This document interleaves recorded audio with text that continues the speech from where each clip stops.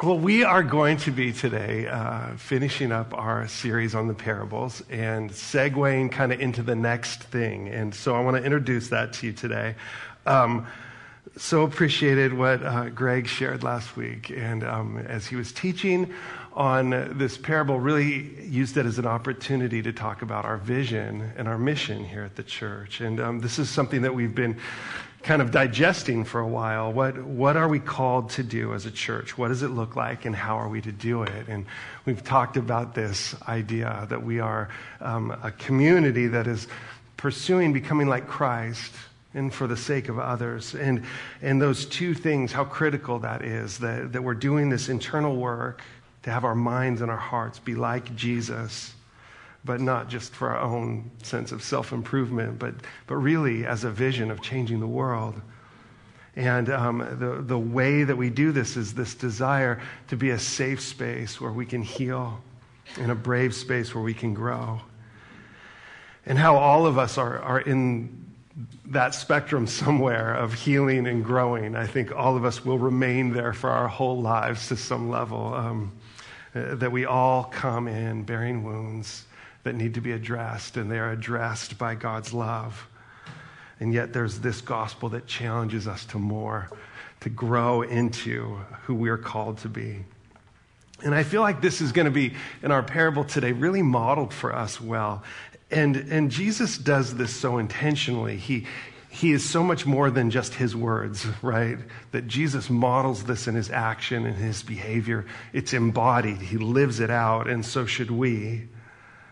I remember talking to somebody about values and core values, which I mentioned a few weeks ago, and he said, "What are the behaviors that go along with those values?" He said, for instance, if somebody were to watch your life as like a silent film, where they couldn't, no words, no subtitles, they just watched you and your behavior, would they see your values demonstrated?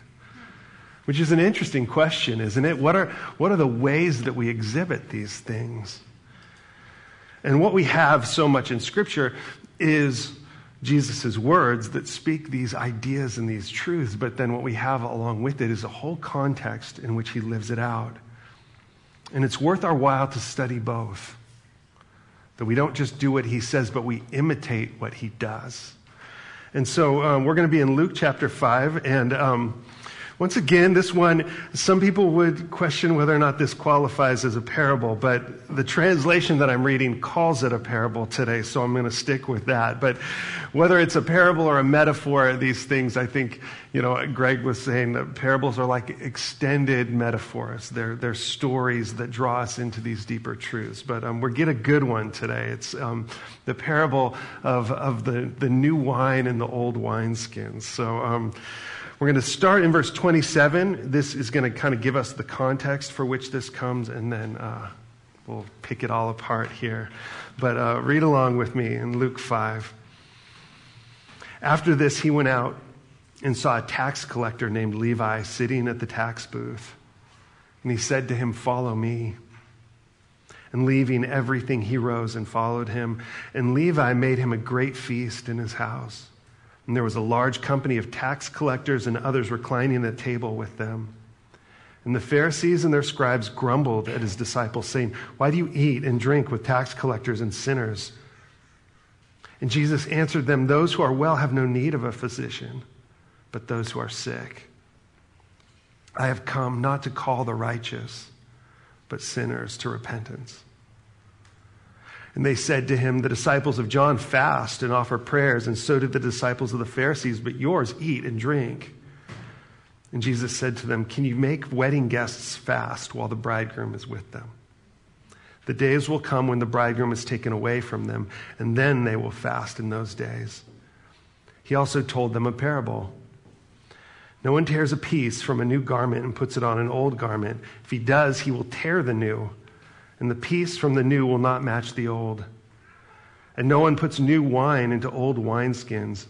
If he does, the new wine will burst, and it will be spilled, and the skins will be destroyed. But new wine must be put into fresh wineskins.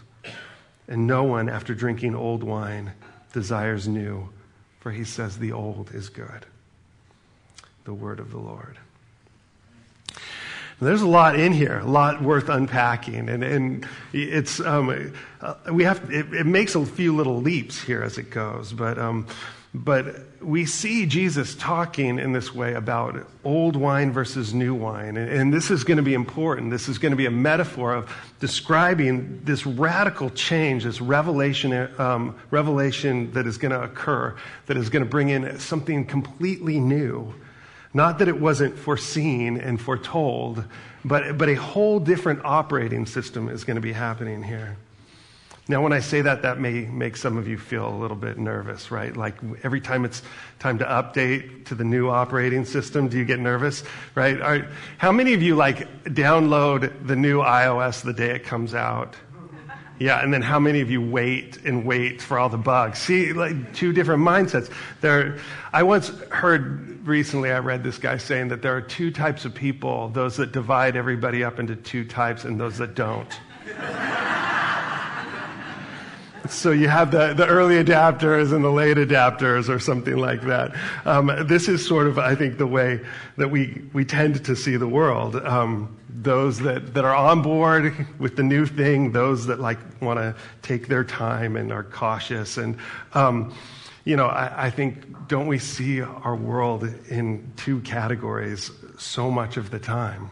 That this tendency, especially as we're going into election season, right?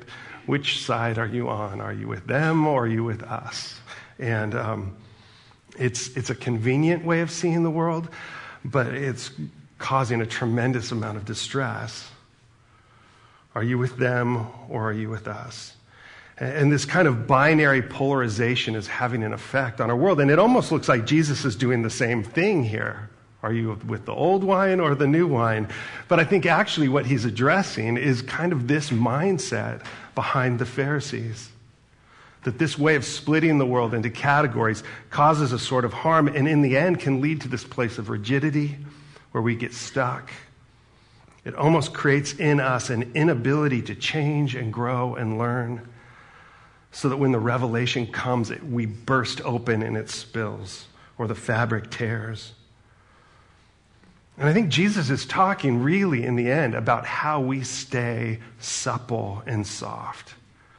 That the key to following Jesus is this teachability, this humility. And again, he's modeling it. And I love that it starts with the calling of this disciple, Levi, who we know in another gospel as Matthew. And see, when Jesus goes to pick his team, he picks all the wrong people.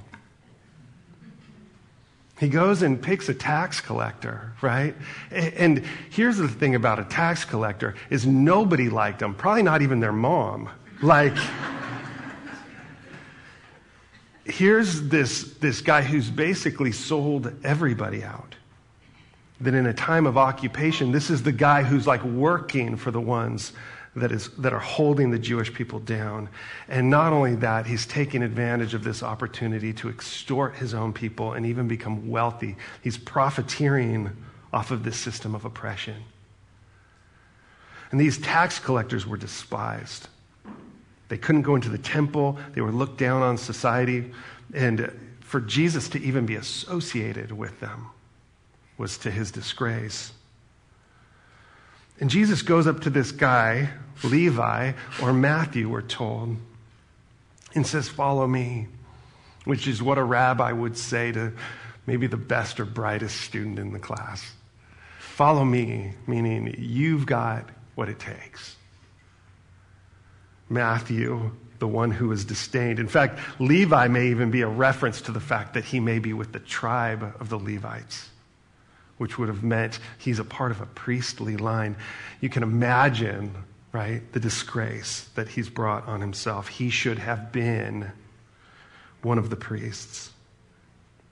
And Jesus calls him to that, calls him back to that vocation. I love how in Matthew's gospel it says that Jesus looked at him and saw a man. And see, again, this reminds me of what Greg was teaching last week, that this way of seeing, Like, in order to be a follower of Jesus, you've got to see the revelation when it comes, and most of us don't. It's often like too small for us to see. We've got this thing all figured out and so normalized, and it comes in like this little mustard seed. Jesus looks at this tax collector and goes, "Oh, you're my guy."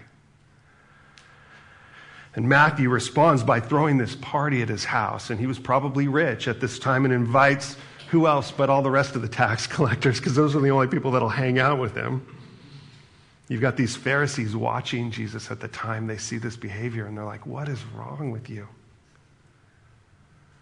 They ask these disciples, like, what is he doing hanging out with people like this? This is like just suicide. They, as from a PR standpoint, are going, "This is a disaster." And they're not against Jesus at this point.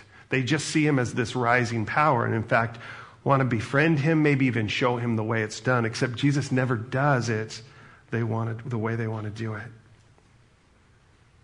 They say, "Why are you hanging out with these guys?" And he goes, "Well, I'm a physician." Which, by the way, when we talk about this being a safe space to heal, right? We're not the ones up here doing surgery, thank God. Right? It's a place where God comes in and does this work. The physician is there and he's at work. But look at the way he does this. He does it by sitting at a table with them, welcoming them in. And I think so often when we think about how ministry is done, we're thinking, well, get these people all cleaned up, get their lives sorted out, and then have a meal with them, right? Make them presentable first. And this is not the way Jesus works. And this is not, I think, in fact, the way the new wine tastes. This revelation comes with inclusion first, and then what follows from there is conviction. And that order is critical. And it's not a bait and switch. He's not like putting this beautiful meal out and then going, "Now that I've got you all seated here, you're a bunch of dirty sinners," right? Jesus is calling them to the table because they belong, which is what Matthew is getting at when it says that Jesus saw him and saw a man. What Jesus comes in and does is restores their dignity, reminds them of who they are. This is how you are seen. This is how heaven looks upon you as a child of God. He restores their identity, and then in that restoration of that identity, calls them to more.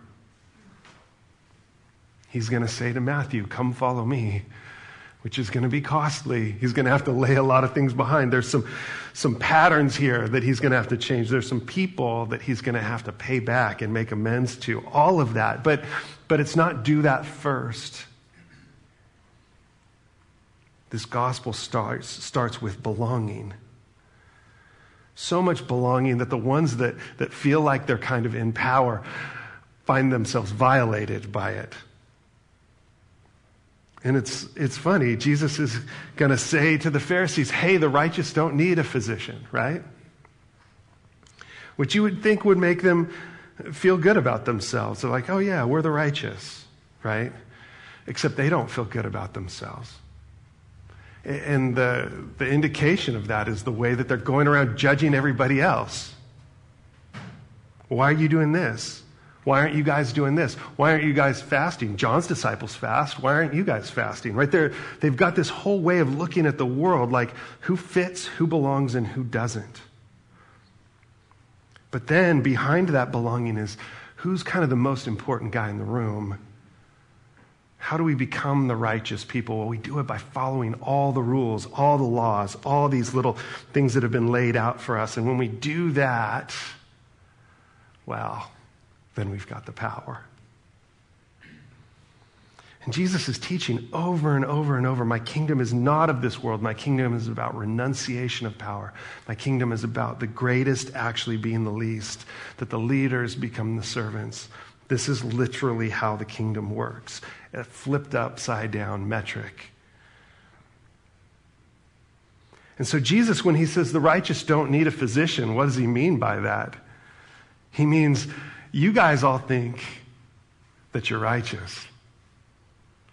But the danger here, the conviction, is that the self-righteous probably are in the most precarious place of all. That what they're struggling with in their hearts is this rigidity. which is where this parable is going to come in. But when we take and we build systems about our own protection and self-worth and our own system of belonging where we're in and everybody else is out, that whole way of thinking is causing our hearts to grow hard. Jesus comes in and he welcomes all these people in their sin and the brokenness.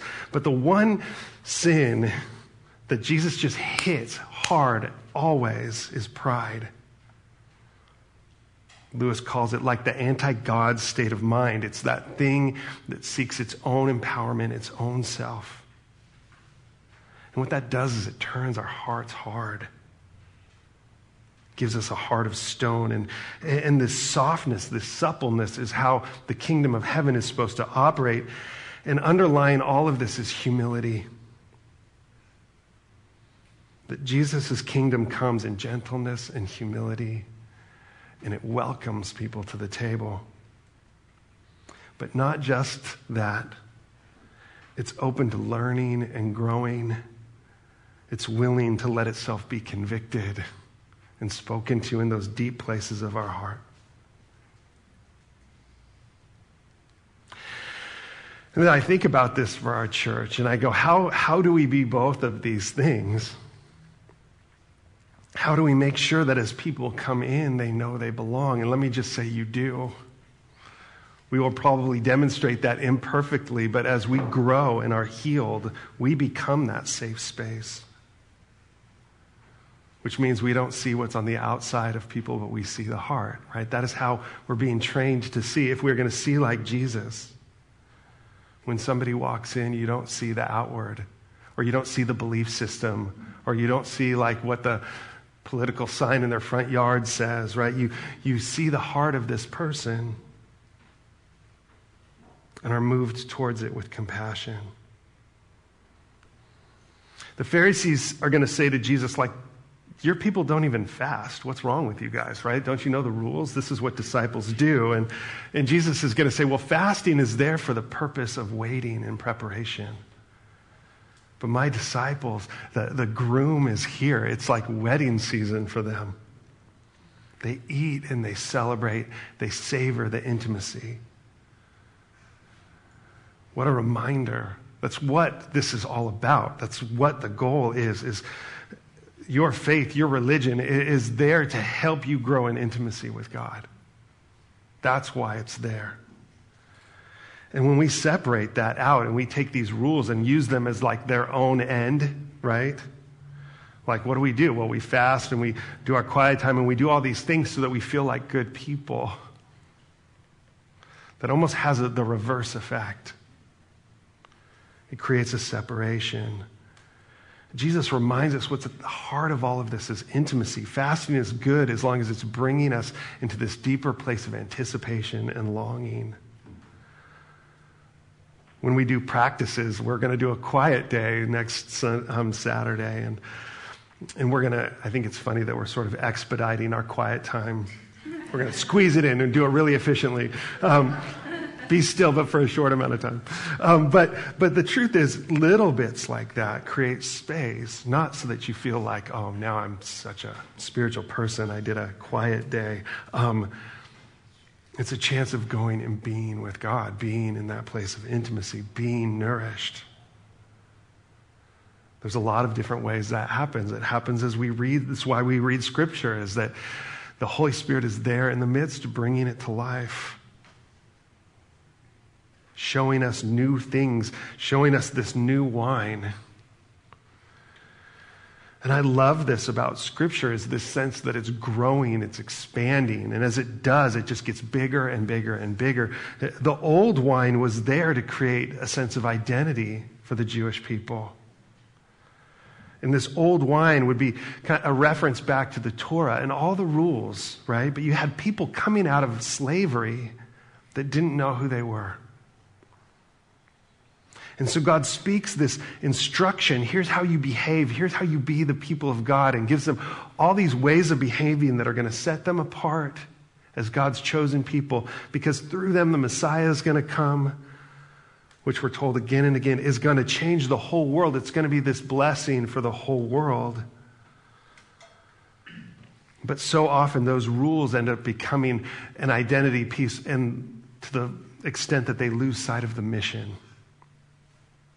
It's about them. It's about egocentrism. It's about our thing. Does that sound familiar? We're still doing that today. We take religion and we build fences and go, who's in and who's out? And Jesus just digs this well of living water and says, whoever's thirsty, come and drink. So many of Jesus' parables end with this kind of tragic cliffhanger where the older brother in the prodigal son story doesn't come into the banquet, or all the people invited to the feast decide to stay home. And Jesus gives us this parable of this fabric. Like the idea is that if you patch a garment that's become like rigid and dry, as that stretches, it's going to just tear away the new fabric from the old. Or if you take old wineskins and fill them with new wine, as that wine ferments, it's going to expand to the point where it's going to rupture the vessel, right? So this vessel itself is no longer big enough to contain what's coming and what's new. And as this new gospel comes in, this gospel that we see is including all the Gentiles and bringing them to the table, we're going to watch even the disciples struggle with it. This is good news. And you're like, that's awesome. Good news for us, right? And it's like, no, good news for the world. Good news for them and them and them. And you're like, oh, but not them, not the tax collectors. And Jesus is saying, no, especially for them. Especially for the ones that are cast out. Especially for the ones that are looked down upon. Amen. Yeah. Amen. And these people want to go, yeah, but these guys deserve it. They're the sellouts. They sold their people out. They've done too much wrong, right? And Jesus is going, no, them too. Come to my table.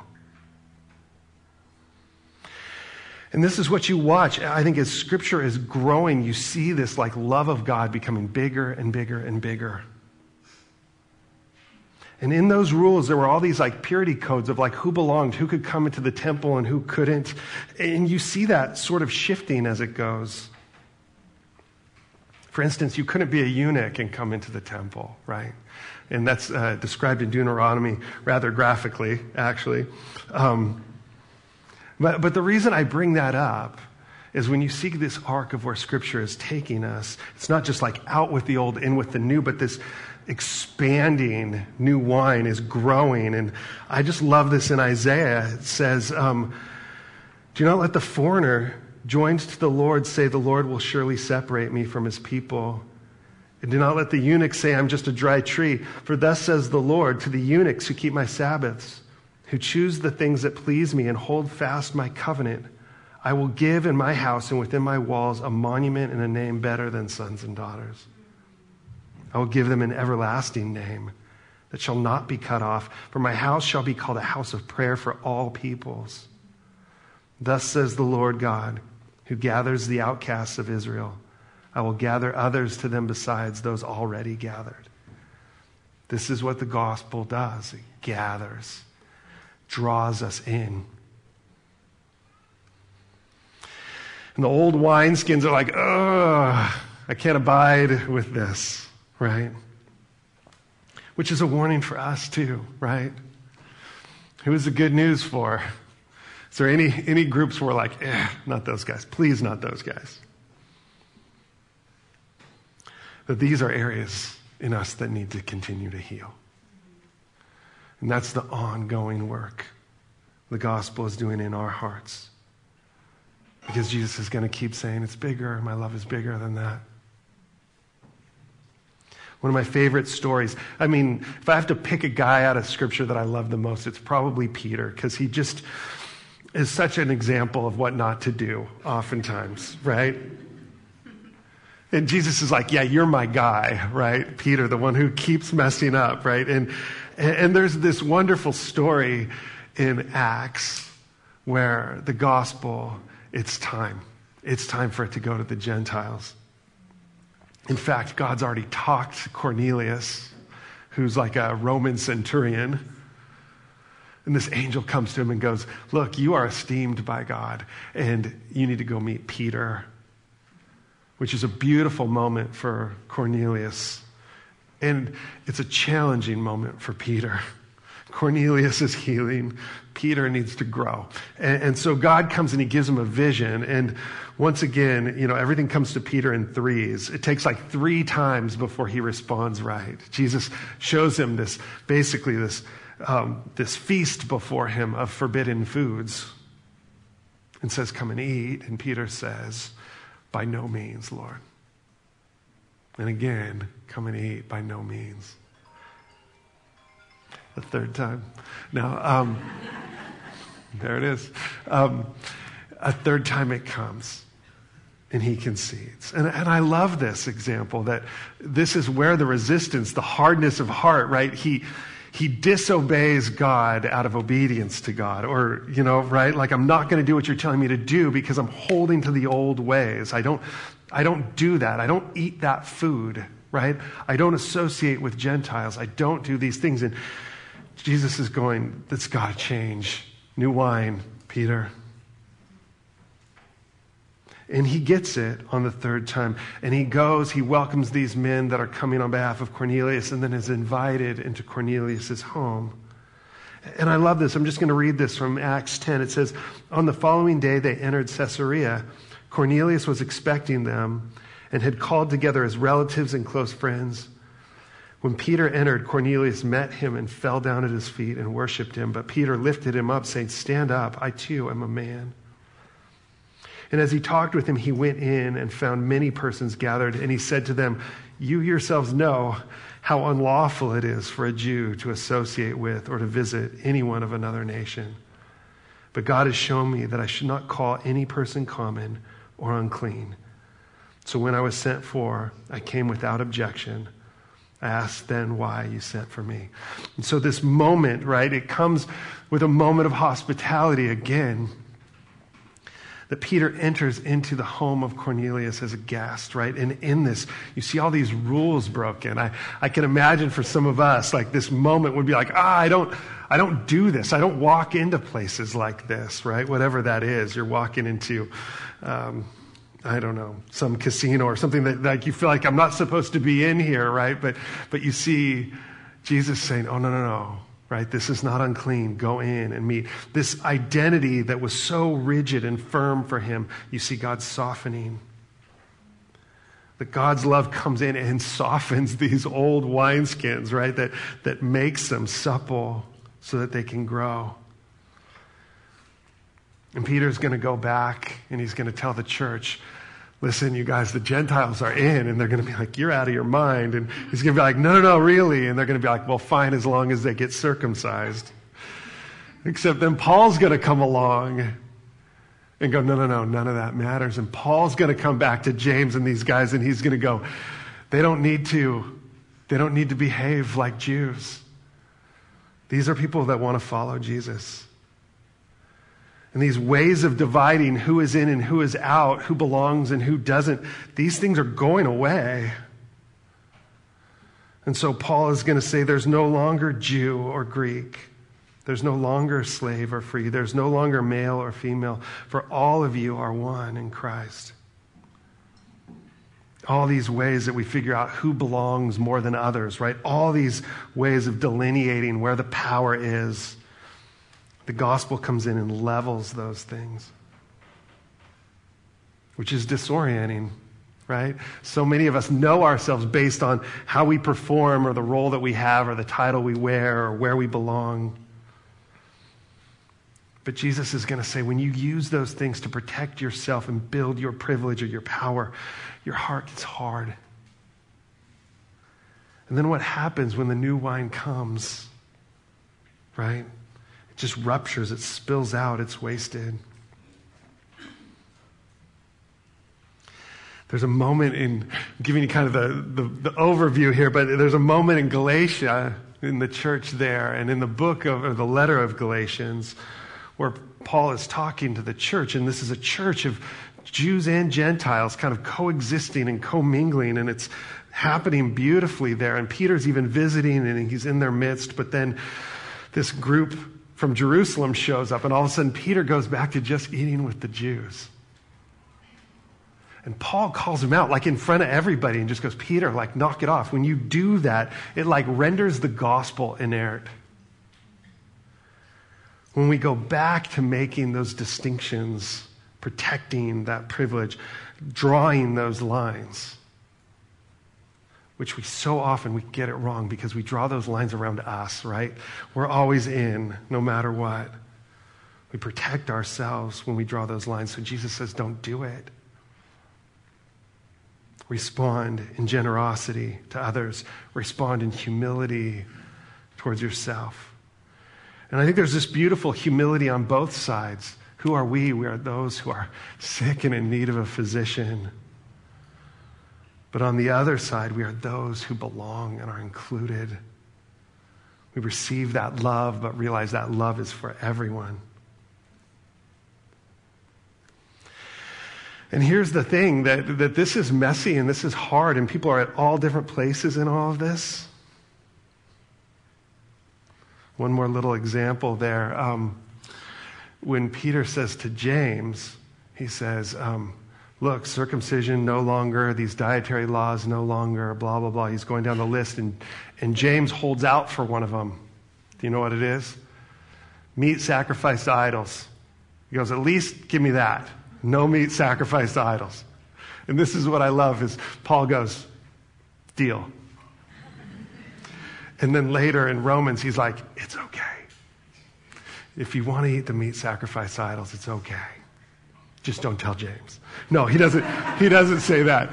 But he says, if it does bother somebody, don't do it. Don't do it. Right? That's what he's saying. If it's triggering somebody, respond in compassion towards that person. That God has given us this freedom, but not to exercise like in your face, like I can do whatever I want. Like there are no boundaries here. It's not that at all. It's always showing deference towards the other. Always responding with gentleness. All of us are walking with a limp.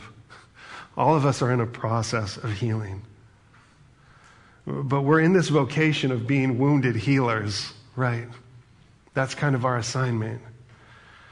That as we heal, we have the opportunity to help heal others.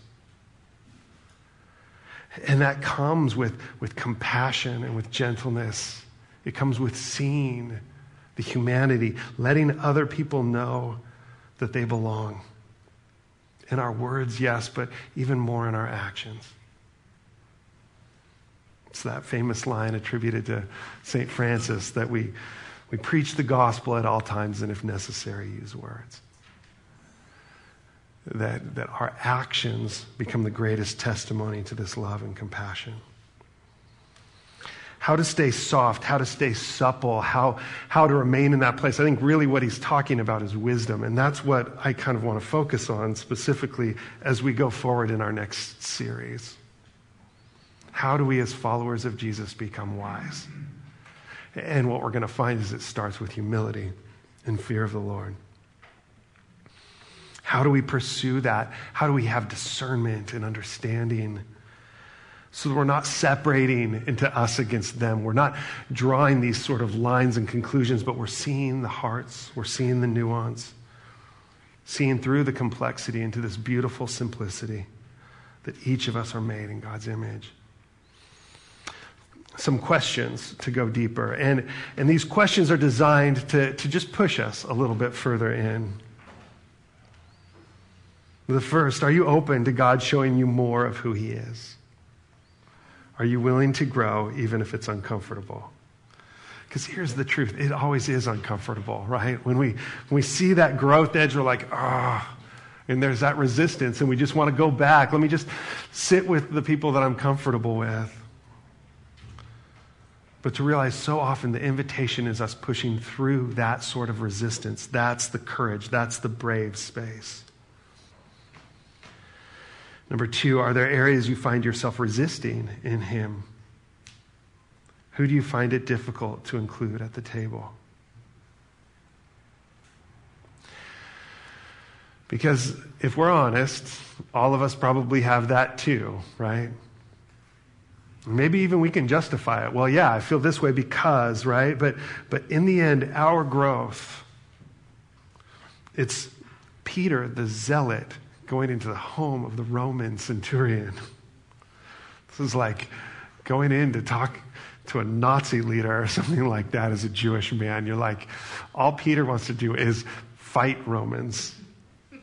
And instead he goes in and receives this man into his family. Number 3, how do we create a space of belonging at our church? What behaviors demonstrate a place that is safe to heal and brave to grow? And I can answer that, but I think better that we're all seeking to answer that question and all realizing that we participate. We do that collectively together. How do we become that? How do we become a place where people are drawn in love, shown that they belong and welcomed? How can I contribute to making our church more in line with that vision? Would you stand with me? Let me just say thank you for being here. It's wonderful to have you guys. We feel privileged to have you a part of this church. If you would like prayer this morning, you could come forward. We've got food outside. Please stick around, get to know somebody. But I want to leave you once again with a blessing that as you go, that God would bless you and keep you. God would make his face shine on you and be gracious to you. May God lift up his countenance on you and give you peace. God bless you. Thanks for being here, guys.